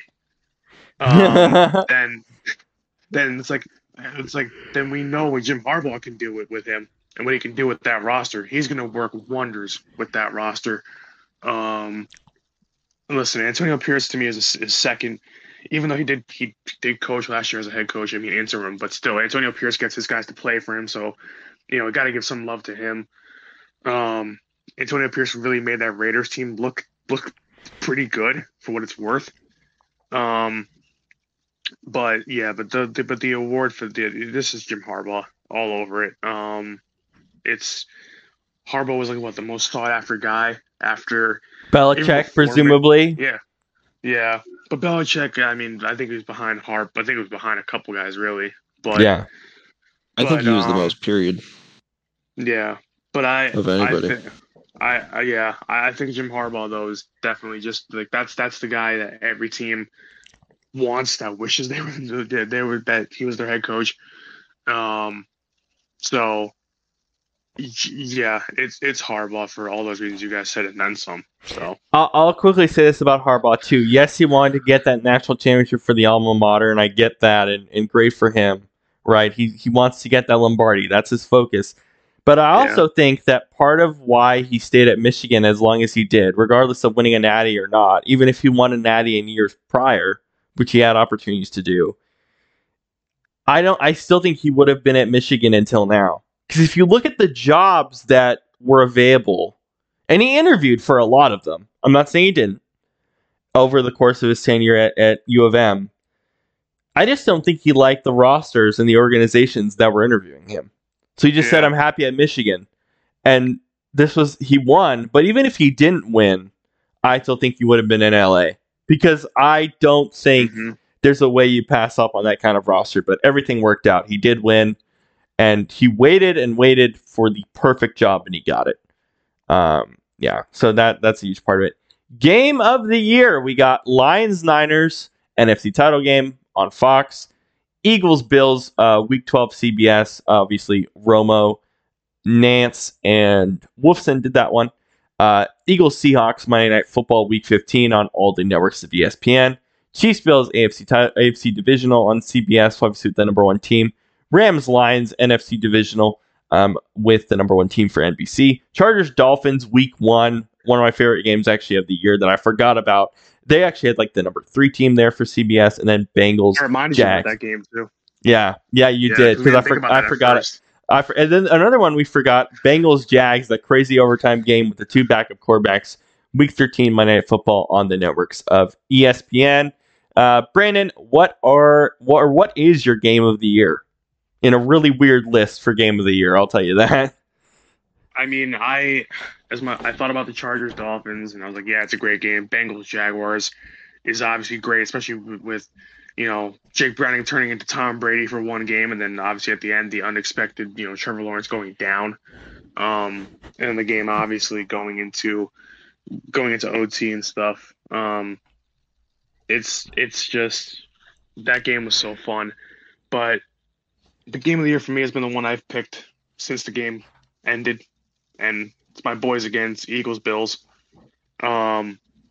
Eagles-Bills was everything you could hope for in 2 elite quarterbacks. Because, listen, all those games were good. All those games had good QB matchups. I mean, and obviously Mahomes and Allen, part 75 was fun to watch. But it was a little bit sloppy. But the Eagles-Bills game had the most amount of twists and turns and up and downs that I saw in a game this year. And at one point the Eagles were down by 10 in that game and late in that game. And Jalen Hurts became God. but comeback, how many comebacks did he lead this year for Philadelphia? And put Jake Elliott in range to win games for us. Despite bad play calling. But Josh Allen lit our defense up in that game. But we hung 37 eventually on that defense, on that Bills defense.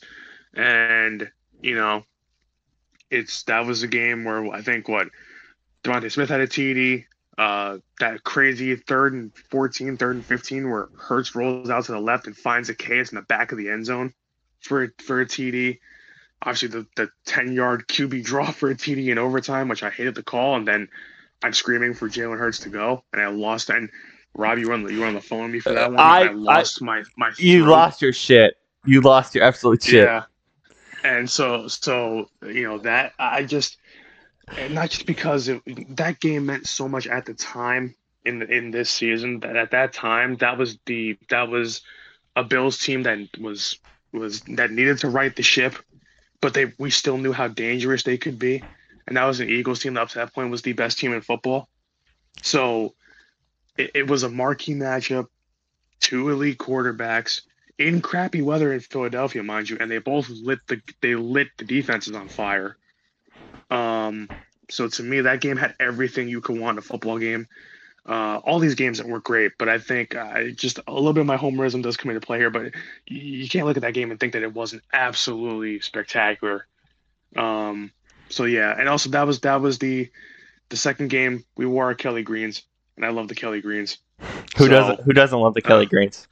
So that game is my game of the year. I know Shane doesn't. Really quick, I said ESPN networks. Obviously, a lot of the games this year, due to the writer's strike, were on ABC this year. So that's part of why. Shane, your game of the year.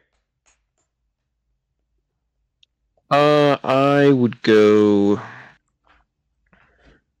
I'm gonna go Chiefs Bills. I just, I love every matchup we get between those two. In the playoffs, they're just dumb. Yeah, I feel like they're the new Brady and Manning, and so kind of. But anyways, you get the point. So, and I just, it's a lot of fun. It's great January football, and I was hoping for a different outcome, but that's neither here nor there. Yeah, I mean, it's just all the back and forth and being such a tight game, and really both teams putting on their best. It felt like so. Yeah, for me that was the best game of the year. But yeah, the Philly Buffalo game was pretty good too. Yeah, there's a lot of there's a few good choices here. I think if I were to rank them, I don't even know if I can rank them. I love Eagles Seahawks. That game was nuts. I love all these games were nuts in their own way. Rams Lions, I mostly just think about the end of the game, just seeing everybody freak out about the Lions winning a playoff game. For me, it's Chiefs Bills. I said it at the time, and I can't degrade myself from it. It's one of the best games I think I've ever seen with my own two eyelids. It was just so nuts. All 4 quarters, that game was crazy. And Brandon, you and I came into the show that week and talked about how nuts that fourth quarter was. Mm-hmm. But that whole game was nuts on top of the fourth quarter. I'm totally fine with you picking Eagles Bills, though, because I remember that. We might even rewatch it in the offseason because that game was nuts. And it deserves a lot more love than it's going to get from us, I think. But there weren't that many overall great games this year, but I think the ones we picked were really good. But yeah, Chiefs Bills is actually one of the best games I think I have ever seen personally. Yeah, that's fair. Number 1 broadcast team, of course, Burkhart Olsen for the final time. Sad tears, honestly. We'll see where Olsen goes. He probably won't be at Fox next year. But Burkhart Olsen for the final time. One of the best commentary crews, period, we've seen in a very long time. Nance and Roma for CBS, of course, they're doing the Super Bowl. Tirico and Collinsworth for NBC. Al Michaels, Kurt Herbstreit for Amazon Prime Video. And Joe Buck and Troy Aikman for the networks of ESPN. Shane, your number 1 broadcast team, the best one this year. I'm going to go with Joe Buck. No.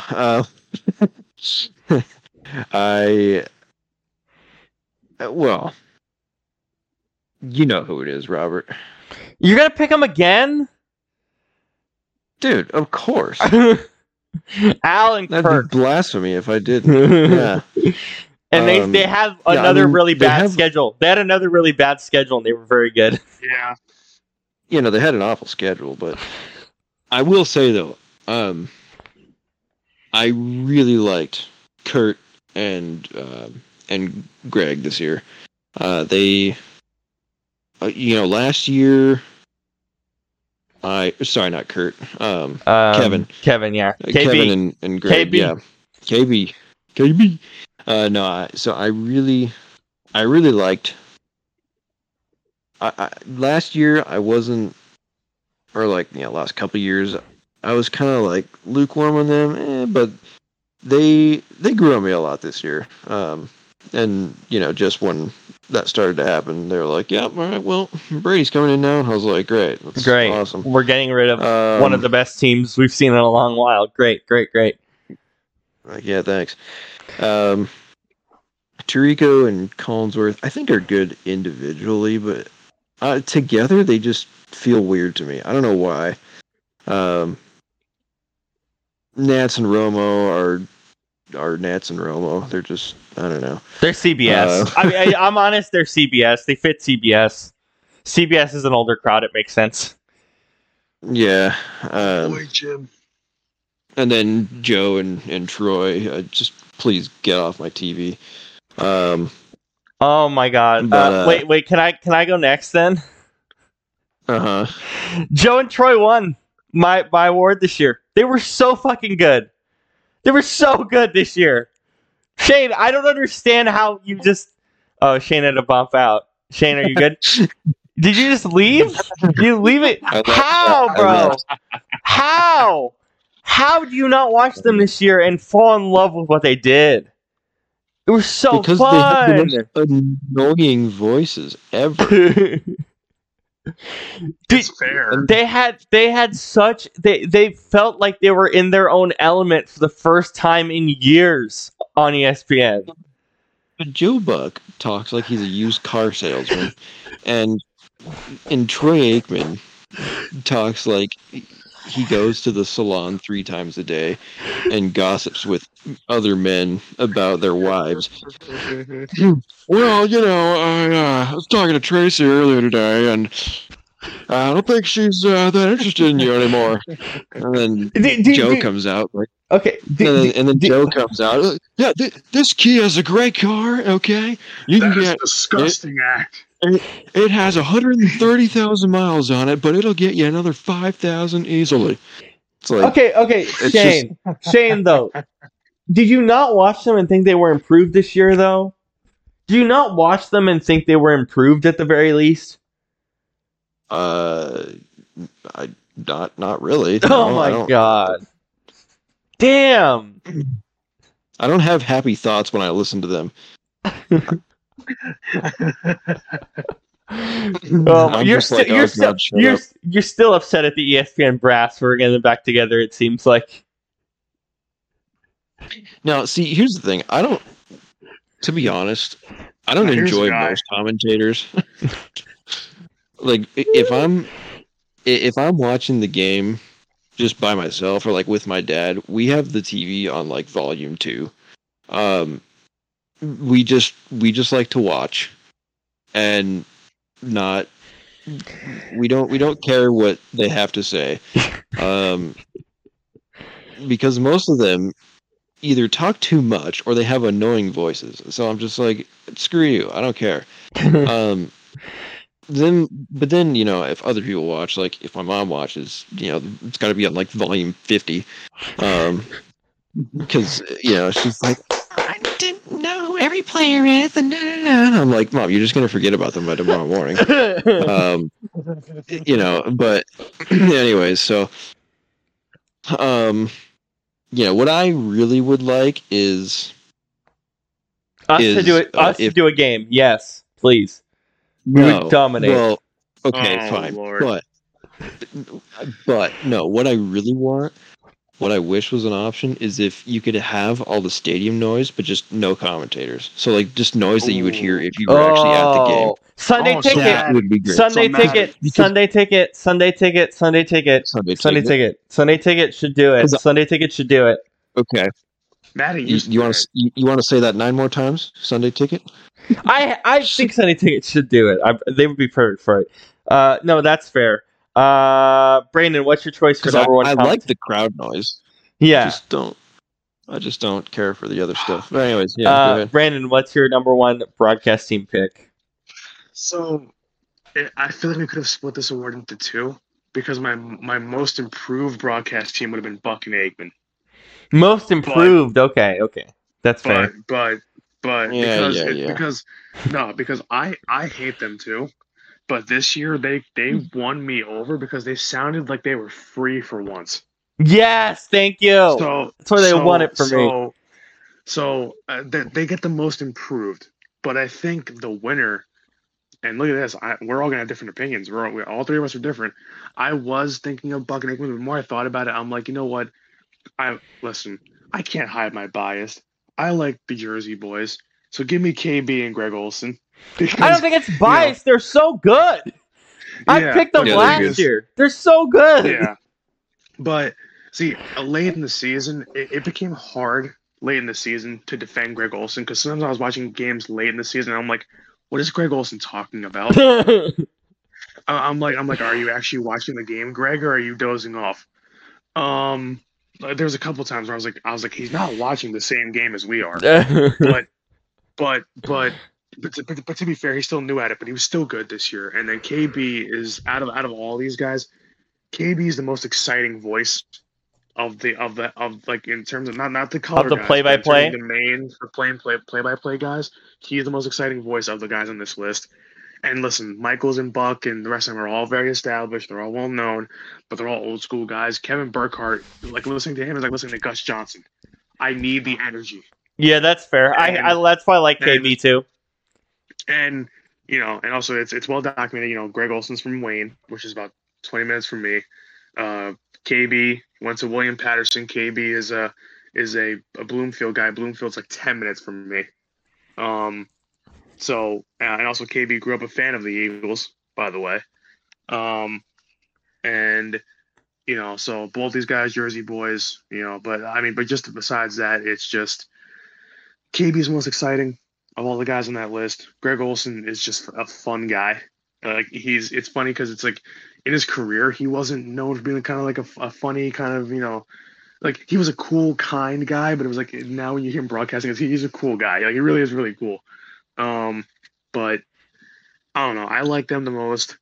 I think most improved is Buck and Aikman, but my pick for number one is KB and Greg Olsen. Number one sideline reporter. I have my pick actually might be surprising, but Brandon, go ahead. Number one sideline reporter. Best number one sideline reporter. I know a lot of people, because she's popular, are going to say Erin Andrews. She won mine last year because I actually thought she was the best last year. But to me, this is going to sound really bad. It's going to sound almost sexist. I think Erin Andrews is the prettiest, but I don't think that means that she's the best, because Erin Andrews says a lot of things that I could tell you sitting on my couch. So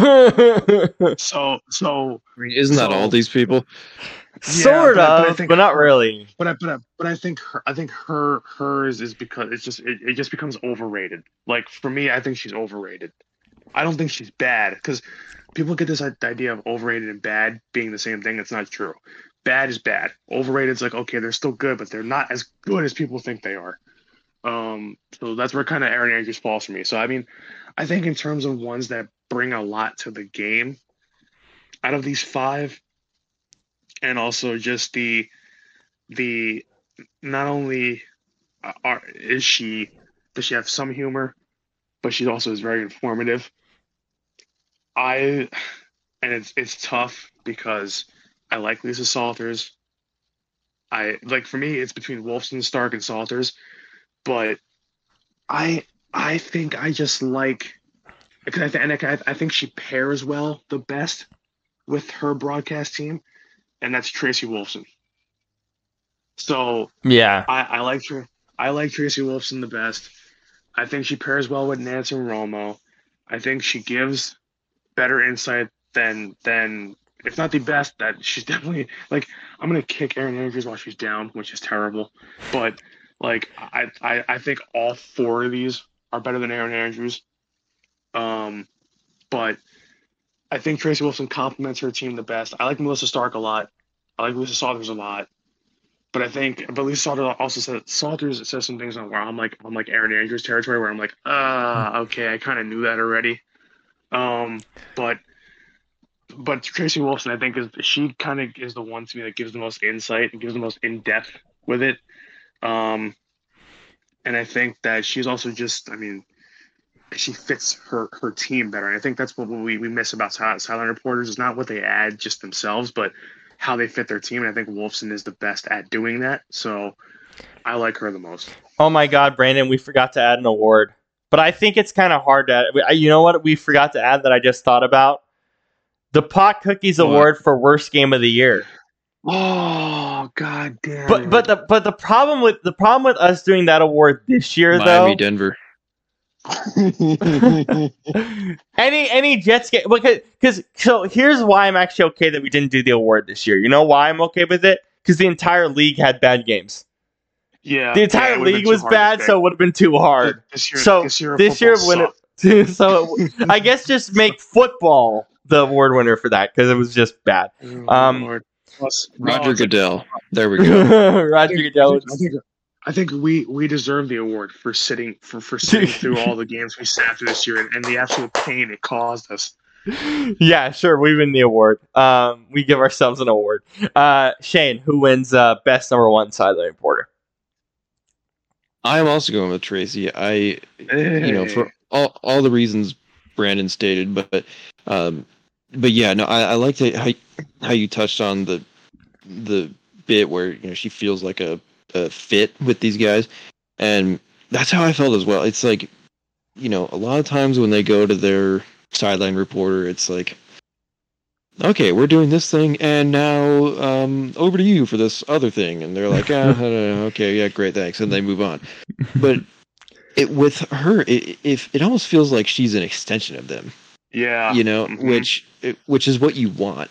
It's not like, okay, yeah, I guess we're going. No, it's just like, yeah, Tracy, what did you find out? Well, guys, it's just like, and then Tony bounces off from that as well. Yeah, right. It just feels so natural. And yeah, she also gives very informative answers. And I'm like, oh, interesting. I didn't know that, or whatever. So that's, I'd say she's number one for me. My number one's gonna surprise you guys. She actually won number one this year. Kaylee Hartog, Amazon Prime Video. Incredible. Just not only informative, but this is year 2 of her doing sideline reporting full time. Like Melissa Stark's done sideline reporting for years. Wolfson, same thing. Salter, same thing. Andrew, same thing. The thing with Hartog is this is her second year, and she gave insight. I also think Kurt did a good job of bouncing off of what she did, but also I want to give love to the best, like not only booth, but like the best team in this league right now, and it's Amazon. Amazon was great this year from the pregame, the postgame, the sideline reporting, the Prime Vision stuff. Just really cool. I like how they approach a younger audience. And they're obviously the streaming, but they do a great job of it. I love the Prime team. Yeah, I think it's great. But excuse me, where's the Nickelodeon team? They're only going to do 3 games. They don't count. Dude, I'm kidding. I like the Nickelodeon team, but they got to do more games if we're going to count them. And the Brandon Furtado Award for the Canadian Provincial Award, the Matt Canada Award. God, I love we gave a name. So see, I'd rather have done this award over Worst Game, because Worst Game, when there was just too many really bad games, we would have had a brutal time. So we'll save that award for next year when there's like a clear ass game. That's like, oh yeah, this one's clear, like it was in years past. But go ahead, Brandon. This is your award. Explain all the nominees and explain who your vote is. So what started out, I mean, for anybody listening to the show, and obviously for you too, you guys know this because we talked about this since week 1. We talked about how bad Matt Canada was for the Steelers since last season, even. And obviously he was the first one to get fired this year, obviously for him being quite literally the worst play caller God has ever seen. But so because he was the first one to get fired and we needed a name, it became the Matt Canada Award. But also when we figured out, there's Canadian provinces, so play on Matt Canada, we figured, how can we make this funny and make it so, and eventually we came up, mostly maybe Rob too, and Shane kind of, we filled you in on this too, but we came up with the coaches for, but basically off the games we watched, because football was so bad this year, we were like, let's actually see why these teams are not doing as well as they should be. And so obviously, the Eagles had Brian Johnson, Chargers had Brandon Staley, and I'll give you the names later, like the nicknames for them. But Zach Taylor for the Bengals, Bill O'Brien for the Patriots, and Pete Carmichael for the Saints. And so obviously Brian Johnson, I mean, he's bald just like Matt Canada. I just called him Black Matt Canada. I didn't know what else to call him. And I said that in a fit of rage during one of the Eagles games, and it stuck. The running gag of the season. It stuck. It became the run, and it's funny. It wasn't so much Matt Canada being the inspiration for this award. It was mostly me cursing at Brian Johnson every week that became the inspiration for this award. But Matt Canada was clearly the worst, and it's like he was just terrible. And he was the first domino to fall, so it became the Matt Canada award. So you have Black Matt Canada, which is Brian Johnson. You have head coach Matt Canada, which was Brandon Staley, who got fired. You have wide receiver pass Matt Canada, which is Zach Taylor for the Bengals, because he always runs. He's guaranteed to run 2 of those kinds of plays every single game. And it usually ends in disaster. Not so much early on, but in the past year or two, it's ended in disaster. And this year was no different. He threw an interception. Tyler Boyd threw an interception right to what I think it was Josh Allen on the Jags. Yeah. So that was fun. We have 1950s football Matt Canada, which is Bill O'Brien. Part of that is Bill Belichick, but Bill O'Brien still calls the plays. So in that offense, literally looked like it came out of the 1950s. So 1950s football Matt Canada is Bill O'Brien. And for those who don't know, fast car Matt Canada is Pete Carmichael for the Saints. Fast car with 2 R's. Derek Carr. Yeah. The song from Tracy Chapman as well. And also being the fact that fast car, because Saints wide receivers known for speeding. Because Olave, Derek Carr's receivers. Also because they're fast. And because just the fact that Olave was busted for speeding this year, so it made sense. Michael Thomas gets in trouble here and there, so it made sense to have a kind of a funnier name for them. But before I give it to you guys, you know who I'm picking for this award, because God, I hate him with a passion, and I'm so glad he's gone, but I still get PTSD from him, and it's Brian Johnson. So it's for the obvious reasons. And we explained it every week for the entire year. You have so much talent. There is so much talent on that Eagles team that got wasted because of that man. And also, it's not just the fact that he wasted the talent. It was the situational. I've never seen such piss poor situational awareness in my life. Like 3rd and inches, or no, even 2nd and inches. Let's throw a 50-yard bomb down the field to nobody and waste a play. 2nd and inches. Run the damn ball, get 5 yards, keep the clock and the drive moving. This isn't hard. Like, I get that 2nd down is your shot play, but no, not when your routes are 50-yard go routes down the field. Stop that. Like that, I don't like that. I mean, I know what a shot play is, but not when Brian Johnson is calling the plays. I don't think so. And then on 3rd and 2, we decided to throw the ball 20 yards down the field when you should have ran the ball again. And don't even get me started on the amount of QB draws that we ran this year. I thank God that Kellen Moore does not call that. Thank God I will never in my life have to see a wide receiver screen or quarterback draw ever. I shouldn't say ever again, but I guarantee I'll probably only see it maybe a couple times next year. And God bless America, I could not wait for the day where that was possible. So Brian Johnson wins this award for being quite literally the most useless of the 5. You get my Matt Canada Award, or AKA the Canadian Provincial Award. Congratulations, Brian Johnson. Don't let the door hit you in the ass. You're out of Philly. Goodbye. Boys, who are you giving this award to? It's Brian Johnson. There's no way it's not. How is it not? It was some of the worst play calling I've ever seen in my life. The guy actually stayed for an entire year, unlike Matt Canada. Shane, are you doing the same thing? I hate to end on an ununanimous vote, but Brian Johnson is a great choice. Don't get me wrong, but I think I got to go Brandon Staley because he pissed you off the most for years. No, see the thing. Well, yes, but like, while Brian Johnson messed up the offense bad, Brandon Staley messed up an entire team. I mean, and not to mention, like, I mean, hey, at least Philly, their offense was pretty good for like 10 weeks, in spite of Brian Johnson. Yes, but still. But I mean, Chargers just from beginning to end were just awful. And he's a defensive coach, in quotes, defensive coach. And they had the worst defense in the league. Like, how does that work? So I feel like that was just the most colossal screw up of this season. But Brian Johnson, that wasn't great either. That was that was questionable, to say the least.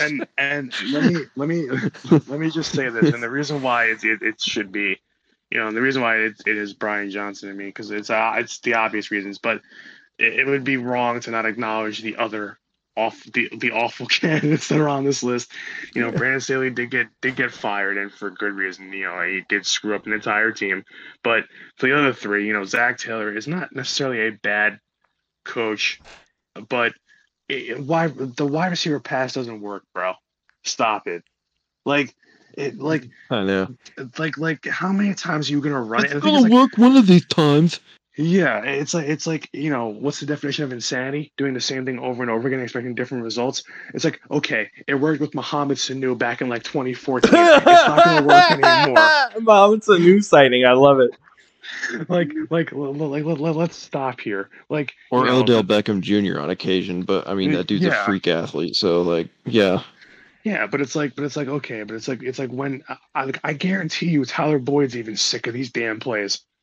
This is ridiculous that we have him being like the designated quarterback for most of them, if not all of them. But he's guaranteed to run this play once or twice a game. But the thing is, it's not as listen. Not only does it not work, but I can see him running it in certain situations. But he always picks the absolute worst time to call the wide receiver pass. How do you get it wrong this often? It's the one play that you should know how to use because you're the only team that runs it. So it's ridiculous. It's the reverse tush push. It doesn't work. I don't get it. So I mean, he has to be on there just for the sheer just insanity of calling that over and over. Bill O'Brien had to be on there. I mean, listen, like I said, it's mostly Bill Belichick, but Bill O'Brien, still, bro. I get that there wasn't a lot of talent there, but we can't be having such a dry, bland, awful offense, and the play calling is just as dry and bland as the players on that offense. You have to get creative a little bit, and he never did. Nothing about the Patriots offense was creative. So, so for obvious reasons that he had to be on there. And Pete Carmichael, it sucks that he has to be on there because it's really, I mean, listen, it's mostly the players than him, but he also just there were no games this year where I'm looking at the plays the Saints are calling, and I'm like, I don't know, I don't think that's gonna work. and I'm looking, I'm like, these guys are not open. It's like you have Olave, you have A.T. Perry, you have. I mean, listen, aging Jimmy Graham, but he's back at the Saints. He had a couple catches this year. I think he had a couple touchdowns too. You have Alvin Kamara. It's like you still, you still have guys that can produce something. And for the offense to be as bad as it was, that's really an indication of your play caller. And so that's Pete Carmichael. So, I get that Derek Carr, was not 100%, but the play calling was still questionable for them too. So all these guys deserve to be on this list for, I mean, obviously the wrong reasons. You don't want to win an award for being crap, but Brian Johnson is my. It's our Razzies. This is our Razzies. But it's just that's what it is. These guys all deserve to be on here for obvious reasons. It's not. Listen. Chargers fans, I know you're picking Brandon Staley, but if you've heard me complain, but you fired him after 6 weeks, thank God. Yeah, but you made the right decision. the Eagles committed suicide. Like the Eagles decided, how do we get our wide receivers open? Oh, okay, so we're gonna do, and also here's the thing. Brandon Staley was terrible for the Chargers, but at least you fired him. But he also had more plays in the playbook than Brian Johnson calling a variation of 4 different plays: QB draw, 4 verts, a sweep, usually any kind of sweep play, whether it's with the running back or on a designed RPO, or it was basically a halfback draw. So when you only have 4 plays, and your decision and your idea of trying to get them to work is either just to flip the play or to say, we're going to run it because we have talent and we're never going to make adjustments because we have the talent to make it work, and it just doesn't work and you keep doing it, that is a problem. And I'm so glad I'm free of the hell that man has put me through this entire season. Words can't describe it. But yeah, he's winning this award for me. He wins the award for you, Rob. But I know, Shane, Brandon Staley is obviously a good pick. But if you think about it, any of these guys would be a decent pick if you can make a case for them. But that's really it. All right. Well, that is it for our award show. This will be uploaded probably alongside the Pro Bowl show that we did earlier in the week. Thank you, Shane. Thank you, Brandon. We will see you back here the Monday after the Super Bowl. So, next week. So we will see you guys then for our Super Bowl recap show or Super Bowl post show. But thank you guys for our great awards. That was a lot of fun. Hell yeah. Good time as always. Yes, sir. That was fun. I look forward to the show every year. So I hope everybody else, listening had fun too. Yeah. It's definitely a really fun one. Good debates as well. All right. We will see you all on, I guess, the day after the Super Bowl. See you all then. Yes, sir. Oh, by the way, really quick, Super Bowl prediction. Go. 21-17 Chiefs. Okay, I'll give it scores. Oh, sorry. Yes. Chiefs 24-21. I'm going to go Chiefs 21-14. There we go. Okay. We're all kind of in agreement. All right. And that will be it. We will see you all soon. All right.